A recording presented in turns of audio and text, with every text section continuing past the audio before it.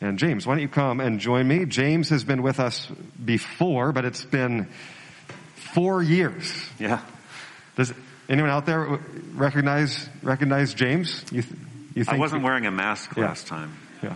So I look a little different. It's been a little while. You look different. You look better. Thank you. Yeah, from my recall. Thanks, I feel better. You look better. James works with One Child.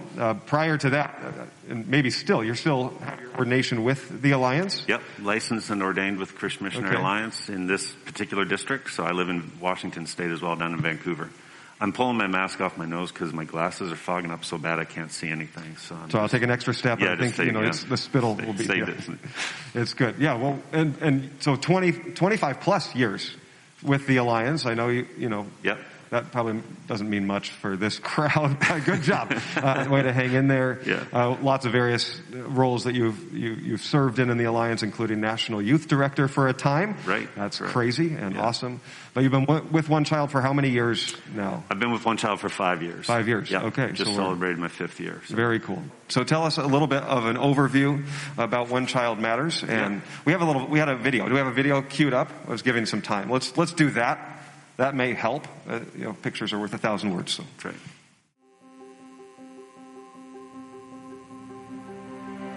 Wakati mwingine kukata tamaa una mshindo mkubwa.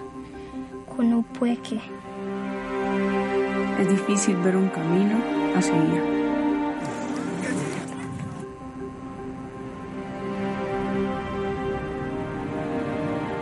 So, together then.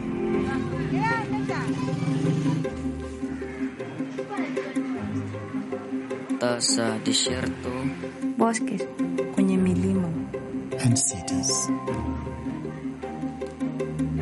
Juntos, entonces habrá un mañana. Together through the tears, to laughter. Magkasama sa matutong mangarap. Wana kesho. Together, because this is who we are. Together, so they can thrive.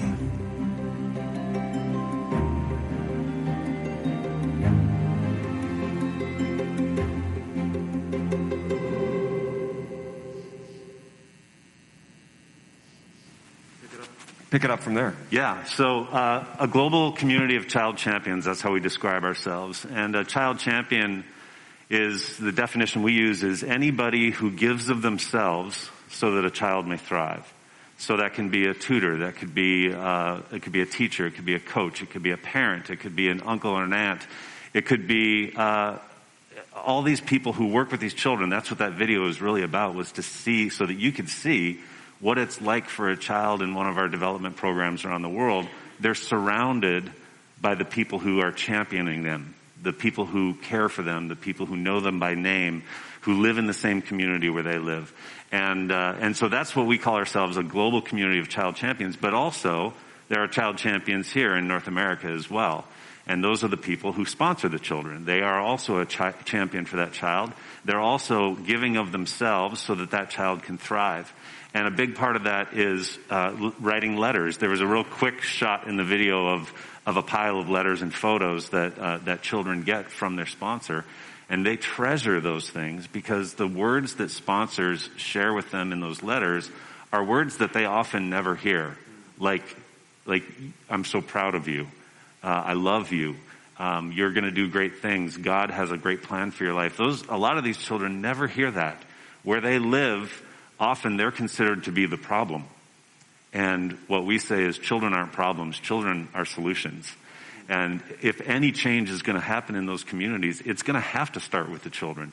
And that's what we really believe in, and why we put so much emphasis on the child champions, those who actually teach and mentor and tutor, and the nurses and all the people who are connected to those children in their day-to-day lives. So that's who we are as an organization, or at least that defines how we describe ourselves as an organization. How long has One Child been around, and what are the distinctives? And then what are you seeing? It's been 4 years since you've been with us. You've been with One Child 5 years. You travel all over. What are you seeing in these, in this growth and opportunities? What's changing? And then the last 18 months too. I'm sure you got it. That's just crazy, right? So One Child's been around for like 60 years. It was originally called Mission of Mercy. It started in Calcutta, India, and started with basically rescuing children from the streets, giving them a place to go, a place to be safe. It was connected to what Mother Teresa was actually doing in Calcutta at that time as well. So that's kind of our origin. But since then, we've grown. We used to be connected to a denomination that we are no longer officially connected to. And now, so we're an independent organization, but we're in 14 countries around the world, 14 of the poorest countries around the world. Our tagline is hope in hard places. So we go to the hard places. We go to the places that are hard spiritually. Just maybe there's another major religion in that area that we come up against in doing what we're doing. It could be really hard to get to. We go to the really hard to get to places, top of a mountain out in the jungle kind of places where we have hope centers. And sometimes they're just hard places just because of the extreme poverty. Almost everywhere we work, we're working with extreme poverty. So been around for quite a few years. In the 5 years that I've been with One Child, I didn't know very much about child development when I started with One Child. I had never really even heard that word. I didn't know what that meant. I had sponsored children with other organizations before, but I didn't know, other than I thought they would get food and maybe some clothes and some medical care or whatever. I didn't really know what it meant to sponsor a child and what it actually did for that child. And when I started working at One Child, what I discovered was it's a program. It's not just we give them some things. It's a program that they get to be a part of. So they go to a Hope Center regularly every week. And when they're there, they get food. They get like a nutritious meal that they might not get the rest of the week. They get help with their education. We wanted them to stay in school as long as possible. A lot of children around the world get sold into slavery. And so there's rescue ministries around the world. In fact, some of what we do in the Philippines is rescue ministry. But what child sponsorship is, this is kind of a little known fact, is it's a preventative program. So if children can stay in school, which we help encourage the parents to keep them in school, don't pull them out, don't put them to work in the fields, don't marry your daughters off when they're still a child. Like let's keep them in school as long as possible, because the longer they're in school, the more education they get, the greater chance that we reverse the cycle of poverty in that community, because those children don't fall into the same patterns that have made that community that way for so long. So we want them to stay in school, so they get tutoring, they get medical screening, we make sure that they're doing well physically, and we actually do home visits. So we go into the homes and make sure that there's no one or no thing in that home that could be dangerous to them as well. And then we give them a safe place to be a child. So children living in poverty it's hard sometimes for them to just go out and play in the street, in the neighborhood, because the neighborhoods are dangerous for a lot of different reasons. So when they're at a Hope Center, they get to play. It's safe. They can be there with their friends. There's no one who's going to hurt them there. And then everywhere that we work around the world, we work with the local church. So children get to hear the gospel. So these are children who, like I said, have maybe never heard that there's a God who created them, who loves them, who has good plans for them. And they begin to dream and have hope for the future. We call ourselves hope dealers, and we're out there distributing hope through these hope centers.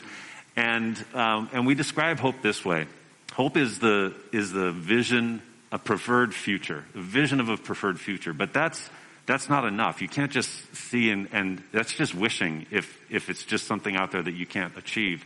So it's a vision of a preferred future, but it's also a way to get there.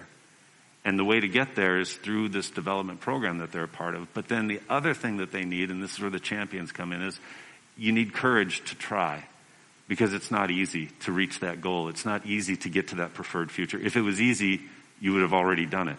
And so hope is a vision of a preferred future, a pathway to get there, and the courage to try. And that's what we're creating for the children in these Hope Centers.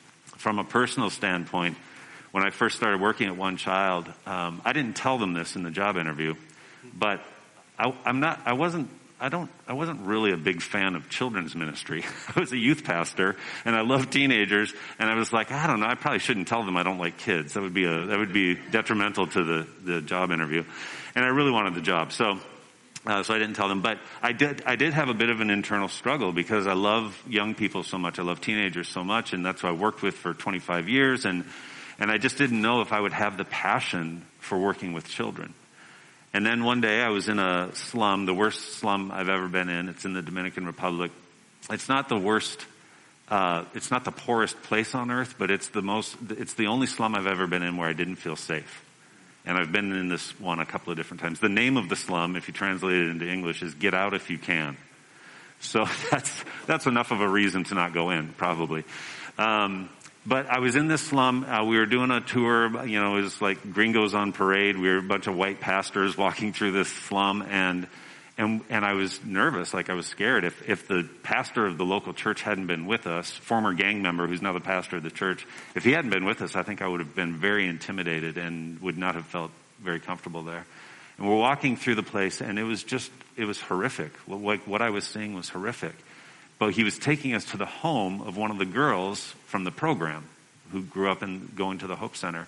So we went to visit her and her parents in her home, and when we stepped into her little home, just a two-room house, when we stepped into her home, it was like we had stepped into like an oasis in the middle of hell. That's what it felt like. It felt like there was a place of peace and grace and mercy in this horrific environment. And she was probably about, I'm guessing like maybe 14 years old, and she had brand new braces that she had just gotten that one child had helped her get. And she just was like beaming as she told us about the program, and she brought out the letters that her sponsor had written to her. And she was just a different kind of person.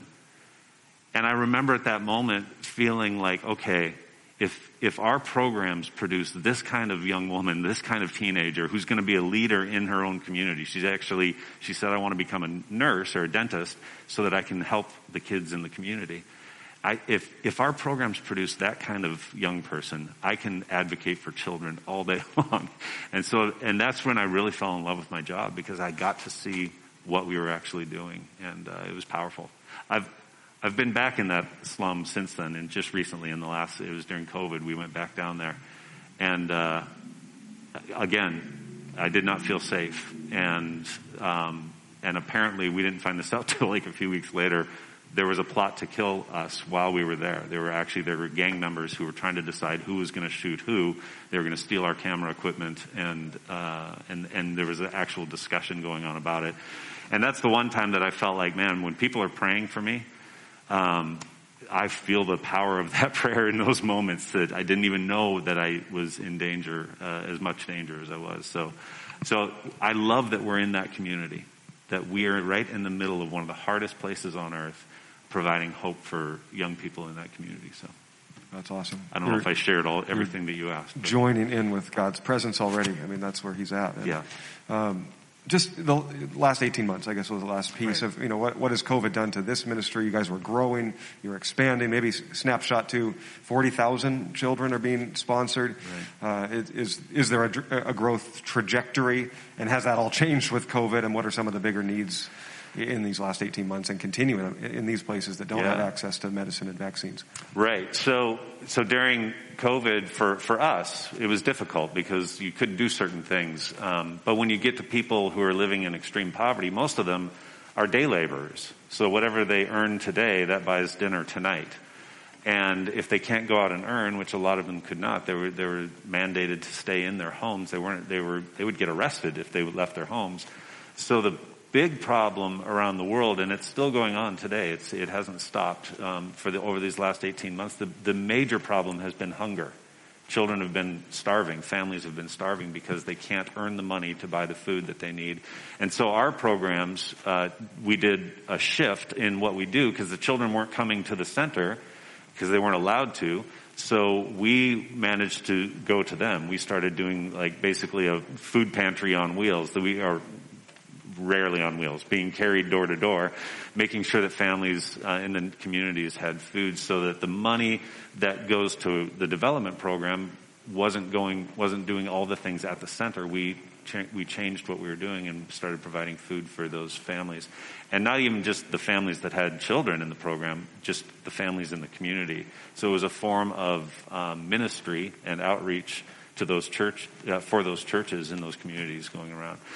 There's some really dark things that happened during COVID because, like for example, in the Philippines, children there, it's against the law now to have children, anyone under 18 in a brothel, so you can't do that anymore. But they started to figure out how to exploit children online.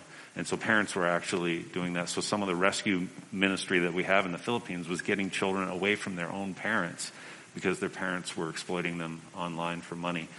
So those are really the dark, ugly things that happen in these places where social control is sometimes the government's goal. They want more social control. And when a virus comes along that says you can just shut everything down and make everybody stay home, they're like, glorious, that's great, that's what we want. We don't like all these poor people, and the less we have to see them, the better. And maybe even if they go away, that's not a problem for us as a country. So that was a huge challenge for us, was just trying to help our families stay fed and not do anything desperate with their children.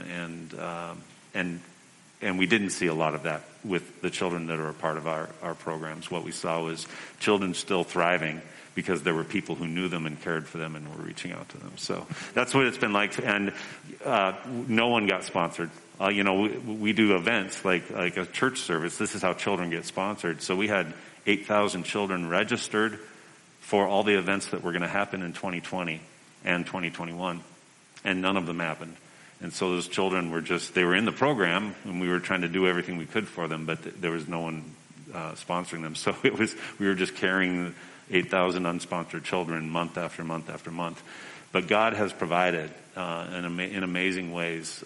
We had the lowest cancellation rate that we've ever had.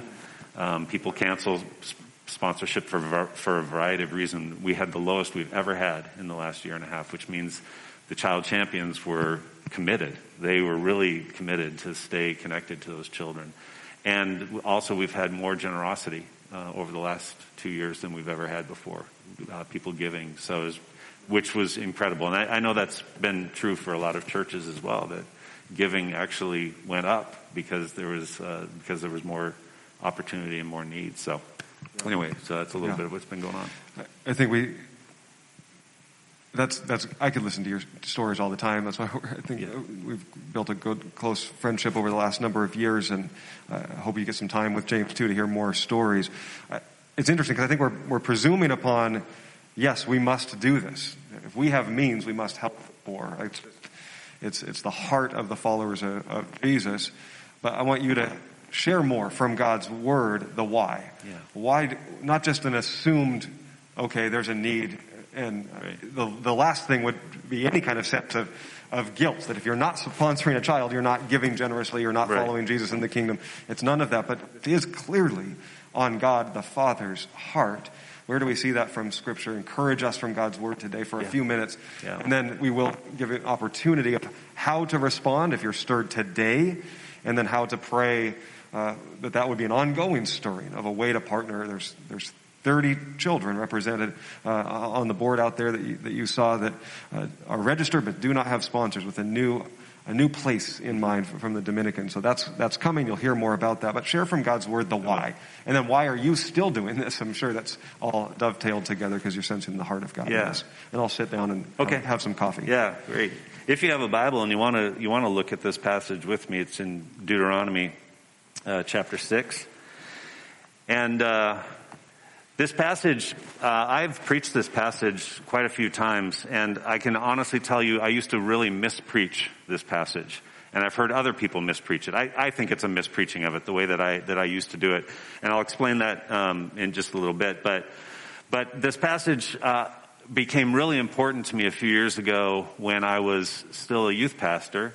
And I recognized that young people were leaving the church in pretty alarming numbers, like a pretty high percentage of young people leaving the church like after they got out of the youth ministry, after they got into like college years, or maybe just after college. They were kind of walking away from the church, not necessarily walking away from their faith, but walking away from the institution of the church, not participating any longer.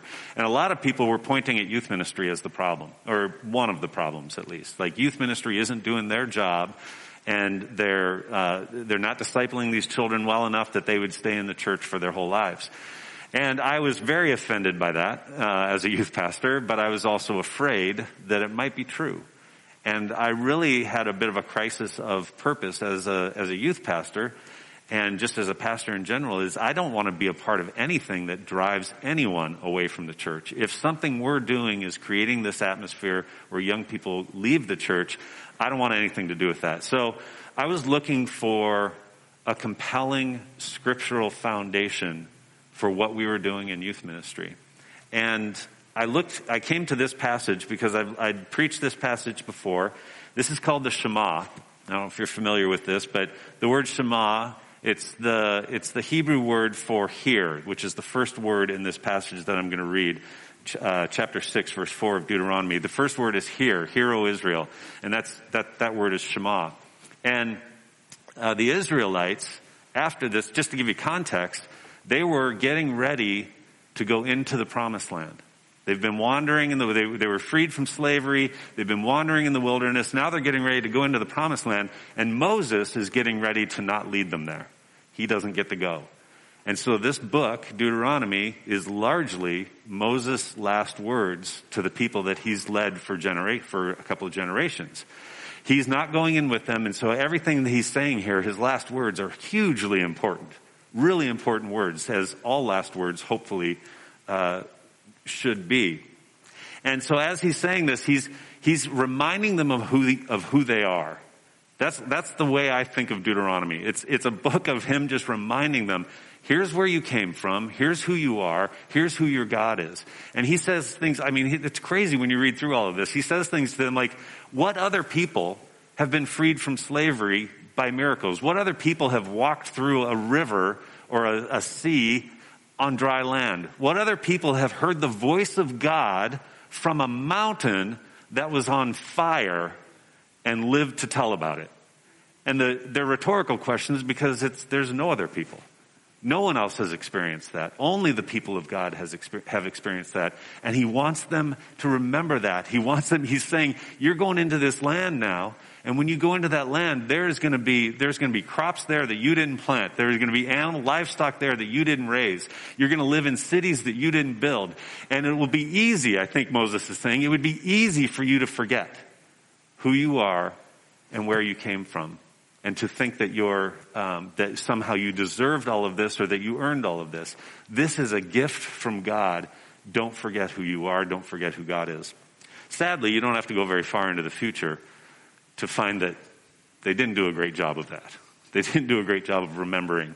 And this particular passage is where I think Moses, he goes as hard as he can at this idea of do not forget who you are. Do not forget where you came from. This is what it says.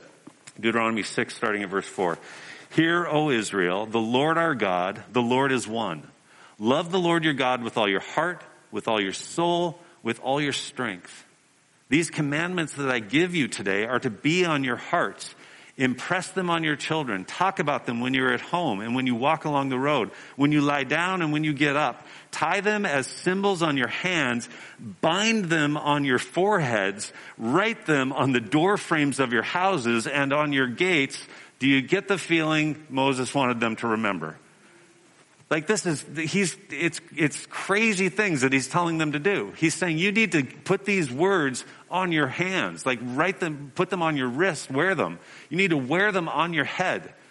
I don't know if you remember like stories of Jesus talking about the Pharisees and their phylacteries, how they wear wide phylacteries. This is what a phylactery is. It's the thing that they wore on their head that had like a little probably leather pouch in it.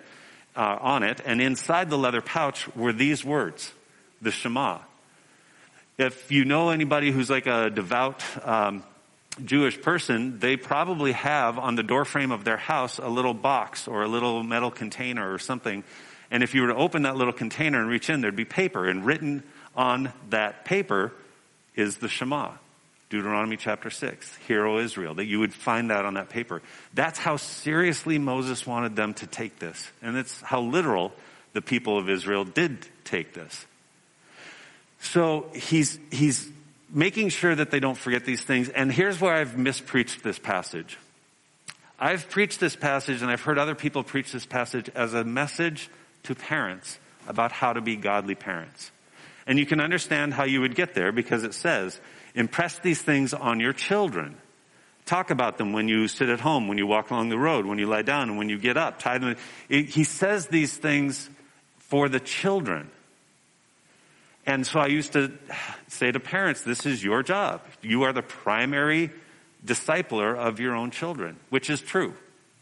Parents are the primary discipler of their own children. But here's where I mispreached it. If you go back to the beginning of that passage, it doesn't say, hear, O parents. It says, hear, O Israel. This is not a message to parents. Moses isn't speaking to parents, telling them how to be good parents, how to pass faith on to their children. This is Moses speaking to the entire nation of Israel. He's saying, hey, Israel, all of you, hear this. It is your responsibility to make sure that your children, all of your children, the entire generation, that next generation, knows the truth of who they are. And I want you to make sure they do that, because I want you to talk about it when you walk along the road and when you lie down and when you rise up. This is our responsibility as a community. That's what Moses is saying. So this crisis of purpose I had in youth ministry was like, what's the compelling reason for what we're doing? Or what maybe is the answer to this problem of all these young people walking away from the church?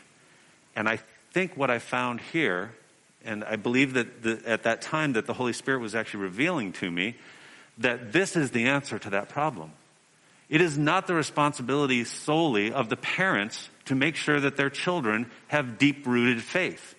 It's not the responsibility of the youth ministry alone to make sure that the young people have deep-rooted faith. It's the responsibility of the whole community. And what we've been doing in youth ministry is isolating teenagers, isolating them into youth group, into junior high and high school, and I'm all for youth groups, 100% for youth groups. But what we weren't doing was anything that was intergenerational. We had sort of just gotten rid of intergenerational ministry, and children and teenagers were sort of put off over here in these categories, in these silos, we used to say. And we had all kinds of silos in our ministries. We had women's groups, we had men's groups, we had all these things, and all of them were good things, but they were isolated from one another. And so I really began to believe and began to teach other youth pastors and other churches. I started talking about we need to have intergenerational ministry so that young people understand what a life of faith looks like across all the generations. Not just when they're children, not just when they're in a youth group, but they get to witness it all across the generations. So I changed my definition of youth ministry. And my definition, I don't know what my definition was before. It was probably something like disciples who make disciples who make disciples, or something like that. But, it's a great thing. That's a great definition. But what it became was, I began saying youth ministry is supposed to be a catalyst in the passing of faith from one generation to the next. Not the responsible party alone to pass faith from one generation to the next, but the catalyst, the thing that makes it possible for the generations to interact and intermingle. So, what does this have to do with one child? Well, I don't know if you've ever considered what horrible parents Jesus had, but if you need biblical proof, I'll give it to you. Sorry, don't get offended. I've actually said this before, and I had a man come up to me after I said it, and he said, Jesus had wonderful parents. If Mary and Joseph hadn't been the people they were, then he never would have been the young man that he was, and blah, blah. He was just going, I was like, oh, sir. I said, sir, I'm sorry. It was a joke. I was just joking when I said that. And he said, oh, well, then I'm sorry that I don't understand your sense of humor. And, which sounded a lot more like an accusation than an apology. But, all right, here's some evidence. Bad parenting 101. Here you go. Luke chapter 2. Every year, Jesus' parents went to Jerusalem, it's a huge city, Jerusalem for the festival of Passover. When he was 12 years old, think about a 12-year-old that you know. He was 12 years old. They went up to the festival according to the custom. After the festival was over, while his parents were returning home, the boy Jesus, 12-year-old Jesus, stayed behind in Jerusalem, but they were unaware of it. They walked away from their 12-year-old in a huge city. thinking he was in their company, they traveled on for a day. They walked away from their 12-year-old for an entire day. And then they began looking for him among their relatives and friends. And when they did not find him, they went back to Jerusalem, one day out, one day back. And after 3 days, I don't know if that's 3 additional days or 3 total days, it's unclear, but after 3 days, they found him in the temple courts, sitting among the teachers, listening to them and asking them questions. That sounds like really bad parenting to me. That you could walk away from your 12-year-old. I would get arrested if I had done that, if I just left my 12-year-old in the city for 3 days. How is it possible that Mary and Joseph could walk away from their 12-year-old? Here's how it's possible. It says they thought he was with them. And it doesn't mean they thought he was with them. They thought he was with them. Jesus was being raised in a community where many more people than just his parents poured into his life. There were neighbors, there were relatives, there were all these people who were engaging with Jesus, and because of that, it made it possible for them to walk away from him thinking that he was in their company, thinking that he was with them. This is the kind of community that Jesus was raised in. So here's what this has to do with what I do now. I think about this. I think about Mary and Joseph. I mean, they had a compelling call from God to raise this child. There's no doubt about it. It was the things they had seen, the experiences that they had had just bringing this life into the world and the power of the Spirit that rests upon them. If Mary and Joseph needed a community to raise the only perfect child that's ever lived, how much more does a family living in poverty need a community? When people have children in poverty, sometimes they feel like they're forced to view that child as a commodity, something that they can sell or something that they can trade.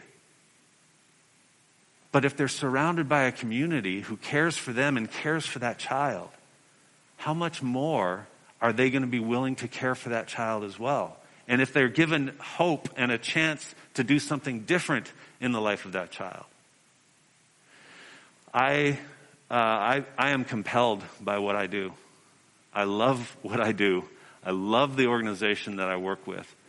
And what compels me is this idea that we need generations. Generational poverty was created by generations. Generations who didn't pay attention, generations who didn't care, generations who were dishonest, generations who did not care about the thriving of the people. And to reverse generational poverty, we need generational churches. We need generational families who can do this together. I want to empower as many families around the world as possible, as many as we can get to live generationally. That's a huge part of my heart. It's still my youth pastor heart. It hasn't left me. My calling from God has not left me, even though I'm no longer a youth pastor in a church. My calling from God continues to be reach the generations for Christ. Bring the generations together for the next generation. This is what I want for you as well. This is what I want for every church that I set foot in. That you would see the young people in your church as the church. You know, when children and teenagers become Christians, they don't get like a junior-sized version of the Holy Spirit.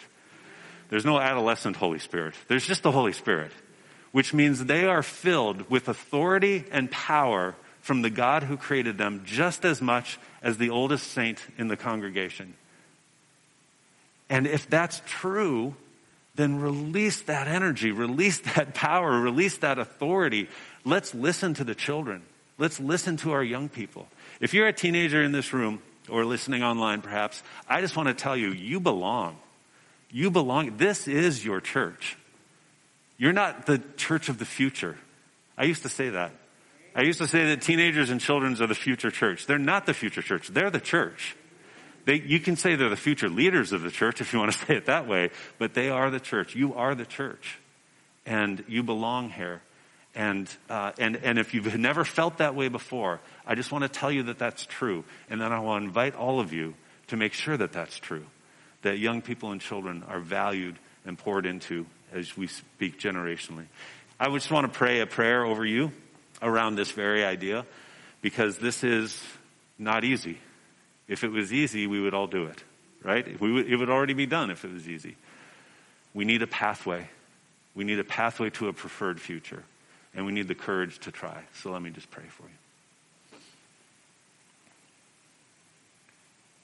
God, I pray over this local congregation. I pray over this version of your body right here, this local version of your body right here. And I pray, God, that you would empower them with love and compassion and eyes to see the next generation. I pray that you would empower them to take seriously the role that we have been given by you, I believe, to make sure that the next generation knows who we are, knows where we've come from, knows the God who saved us, who rescued us, and the God who loves us and the God who leads us. I pray for the courage to be that kind of a church. And I trust in you, God. I trust in you that this is your heart. Your heart is for children. Your heart is for the next generation. Your scripture, your word is full of examples of that your heart is for the next generation. And so I pray that this church, the heart of this church, would be aligned with your heart. And I pray this in the name of Jesus. Amen.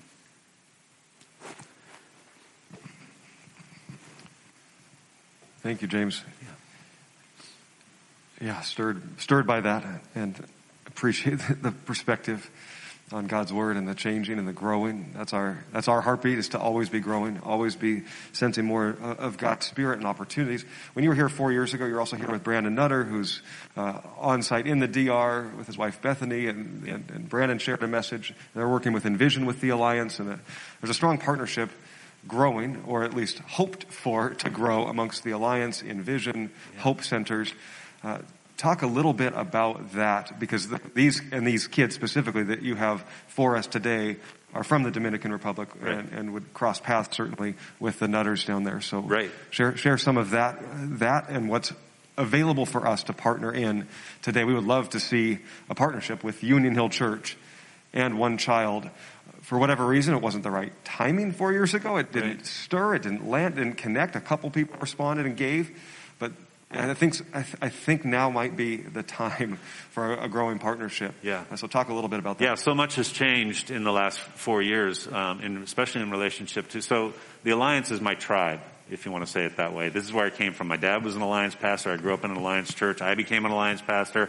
I went to an Alliance college. I worked at the National Youth, I was the National Youth Director for the Alliance. I'm about as Alliance as you can get. It's a little ridiculous. So I've always wanted, since I started at One Child, I've wanted to do more together. The only place where we had a partnership already between One Child and the Alliance was in the Dominican Republic. There were about 9 or 10 Alliance churches down there that had been planted 20, 30, 40 years ago. And those churches were running Hope Centers. They had development programs and still do to this day. And so, but that was the only place where we were doing it, and Alliance churches here were not participating. They didn't even know that there were these things called Hope Centers. They didn't know that children were available to be sponsored. So all those children that were getting sponsored by non-Alliance churches, which is great, that's fine. But we wondered if it was possible to do something that would be Alliance to Alliance. And over this last 6 months, this is a very new development. We have been able to do that. So there are 3 Alliance churches down in Santo Domingo, which is the capital of the Dominican Republic. Dominican Republic is on the island of Hispaniola. If you're unaware of that, it's half of that island is Haiti and the other half is DR. And we're in both countries. One Child is in both countries, but we have a lot of Alliance churches on the Dominican Republic side. In fact, over 100 Alliance churches there that came from missionaries who went there like 50 years ago. And so that's where the origin of those churches was the missionaries who were there. And now we have this partner there called Envision with the Alliance. The missionaries all pulled out of there because the church is strong and healthy, and it's a church planting church there. So the national church there is very strong, very healthy, and they didn't need the support of missionaries any longer. But what we do have is Envision is there, and Envision is the Christian Missionary Alliance, kind of short-term sending branch. So they do short-term trips, but they're also developing the next wave of Alliance missionaries. It's sort of a farm system for missionaries to go through, and young people get the opportunity to experience things, and we get to know them a little bit better as they're in that system. So with Envision and One Child, both in the Dominican Republic, we decided that we would, with the national office of the Christian Missionary Alliance, that we would choose 3 Alliance churches, and we would open 3 Hope Centers in those Alliance churches where there was no Hope Center. And that we would reserve those children, 250 children we registered in those 3 Hope Centers, just for Alliance churches to sponsor. So this is the inauguration of this vision. Today is the very first day. The children who are on the profile stand out there, those profiles, those are the very first children from these 3 Hope Centers who will be sponsored. So this is super exciting for me. This is something that I've been working on for 5 years since I started with One Child. And it was actually happening even before I got there for a couple of years. So this is like a 7-year plan that is coming to fruition today. And soon a lot of other Alliance churches will join you all in sponsoring those children. But you talked about a partnership. Yeah. And what does that look like? Partnership is what we really believe in. This is what makes us unique from other child sponsorship organizations. We do what we call a church partnership model, which is we want to partner with a church here with a church there. So that means it's not just a sponsor to a child. It's also a church to a church, a community to a community, a pastor to a pastor. This is the kind of relationship that we want to create, and that's unique in the world of child sponsorship because most organizations don't do that. It's a lot more labor intensive, and it also includes trips. We want to be able to do trips so that you can actually go and meet your children. And it's possible to do that regularly, not just one time, but regularly. You could go and actually become a part of that community. So we really believe in the long-term partnership, the only thing short-term about a short-term trip should be the number of days. Mm-hmm. Everything else about short-term trips should have a long-term vision, a long-term partnership, and a long-term relationship. I believe in that kind of short-term trip. The other kind makes me nervous. The kind that's just a one-off and you just go and, a friend of mine calls it go and look at poor people. I don't really like to say that out loud, but there it is. But when you actually have a partnership and people who you know there, then that makes it a real relationship and those trips become much more valuable. We call our trips discovery trips because we want to go in as learners. We want to go and learn. These are people who have passion. They may be living in poverty, but they have passion and they have vision. And sometimes they're under-resourced, but that doesn't change the fact that they have dignity. I mean, like I said, children are not problems. They're solutions. And if we believe those children are solutions, then we can make a huge difference. So I love how One Child set apart in that way. There's certainly honor for the bigger organizations that doing sponsorship, Compassion, International, World Vision. Some of you may have done that in the past, maybe still do. It's not an only, it's a additionally potential. The potential to have that long-term investment and connection and to meet families.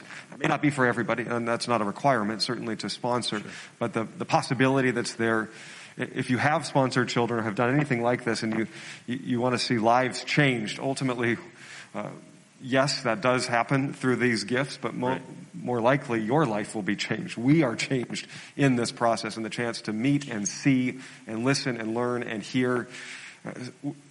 I know this is true for you. It's true for me. Being amongst some of the poorest peoples and still seeing greater joy in their life than I often see amongst friends and peers who are affluent is sobering and a reminder of the power of the Spirit right wherever they are. We have that opportunity to connect. So talk a little bit about the nuts and bolts for someone that wants to respond today, how to do that. So you probably saw coming in, there's child profiles out there. There's 30 children available to be sponsored today. There's more online as well. So if you're watching this, you can just go to the Union Hill website. Yeah, right on the website, on the one scroll banner is an opportunity to sponsor, and that takes you right to the direct partnership link with the Alliance and this site. Yeah, and all these children come from those same 3 Hope Centers. That we call it a cluster of Hope Centers. So this little girl's name is Tatiana. She's 4 years old. She was born on October 3rd. says that she's busy, energetic, she can't sit still, and she enjoys playing make-believe with dolls, either by herself or alongside friends. She pretends to be a doctor, and she loves to go to the Hope Center and hang out with her friends. She's being raised by a single mom. Doesn't give a lot of detail about that, but you would, if you were to sponsor her, you could find out a lot more about her family as well. So what sponsorship is a $39 a month commitment, and what we need you to do is just fill out this card if you wanted to sponsor Tatiana or any of the children who are out there. Fill out this card and tear this card out and leave it with us. We just invite you to not take the card and just walk out. We call that kidnapping. It's totally contrary to our mission. But we do actually lose track of that child for a while, and we have to wait to see if we can get them back in the system. So just fill out this card, leave that with us. You can take the rest of this home, and then you'll get something in the mail that will explain a little more about how to write letters to your child and how to connect with them.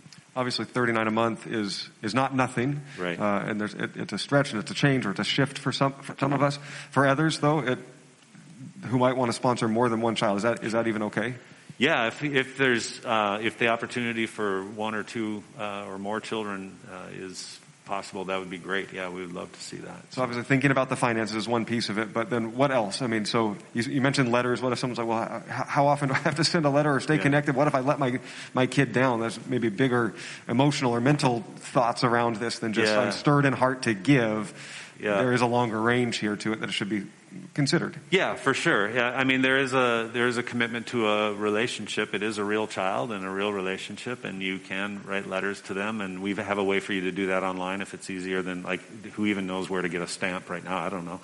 So if you want to write online, you can definitely do that. There's an opportunity. And they'll translate for us, or like, yeah. So you write in English on one side, and they'll translate it into Spanish on the other side of the letter when it gets to the country. So letter writing is a huge part. Just praying for that child. I said earlier that I felt the prayers of people when I was in one of those slums. I felt the prayers of people on my behalf who knew I was traveling and was in sort of dangerous area. That's true for these children as well. If they have people praying for them, that makes a difference. That's huge for them. And even the knowledge that someone prays for them can change their life, can change their heart. So that's a big part of it. And then it's also you aligning your heart with God's heart. This is what God's heart is. He loves these children. They are valuable in His eyes. And we have an opportunity to join Him in doing that. So, well, if you're not, you are stirred, I know that. Responding to that stirring and how is up to the Holy Spirit and to your willingness to pray through that. And some it'll be obvious today, and I can't leave here without sponsoring a child. Others of you know you just need to pray about that. Consider that stirring continues in the long-term partnership. Please do that. What an opportunity. As we sense the Spirit at work, if there is a unity in that, we'll continue to explore opportunities of what a trip could look like when. Obviously, a lot of things are unknown in our world today, but just continuing the partnership. I really appreciate you. Thank you for being with us, sharing your heart. And James will be around, certainly, for all the questions that weren't answered today that you have for him. Please connect with him, and we'll remind you of these links in our newsletter. It was already in our newsletter, and you can connect online as well through that link. So cool. Thank you, James. Appreciate it. I'd like the team to come up and give us a chance of space to respond in singing and in prayer as we regularly do. And this is a chance also to receive communion if you've got those elements on the way in, to be reminded of what Christ has done for us. His incredible love for us, His giving of Himself to us in His body and in His blood. So receive, if you're newer to our community, this is a regular rhythm in response to receive either individually or as a family. And then other times we take collectively together as a community. But today I encourage you to receive the communion elements as you feel led in these few songs. And we're maybe a little bit longer than we have been going recently. I hope you'll be able to stay and to connect, but there's also ways to connect with James. If you do have to be on the run today, there's cards out on the table that you could grab to remind yourself. Don't take the cards off of the wall unless you're filling out that form. But thank you for the ways that you're already leaning in to the Spirit of God. We're partnering in His work in significant ways. Right here locally as we're building up these tiny homes right now. And interestingly, you preach on Deuteronomy 6 today. If you would like to write a scripture or a verse or a prayer on the inside of those walls before they get covered up in this coming week, Let's be people that do that. No one else will ever see those words or those verses or those scriptures or those prayers, but it's a way to extend our heart to that poor community too as they are coming into a new place of life. So that's a unique opportunity and reminder. So we continue to give right where we're at. This is our local Jerusalem, but here's a way to be stretched beyond us unto the ends of the earth for the next generation, and a really neat opportunity. All right, lead us in response, and respond as you are led.